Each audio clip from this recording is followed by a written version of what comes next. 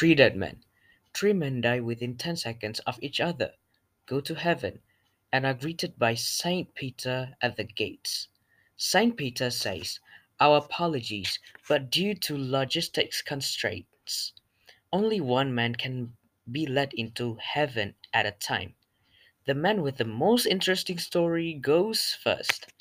The men mumble agreement, and the first man says, "Well, I've been suspecting for a while that my wife was having a was having an affair.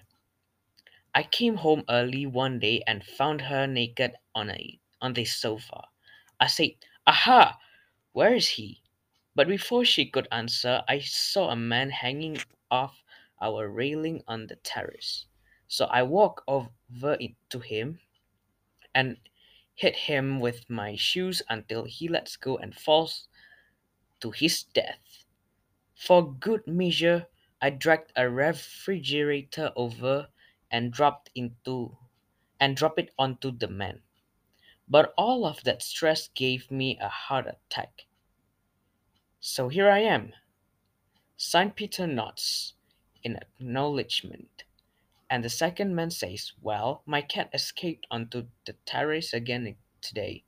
I went to go catch it, but I tripped on my balcony railing and fell. Luckily, I caught my neighbor's railing and held on.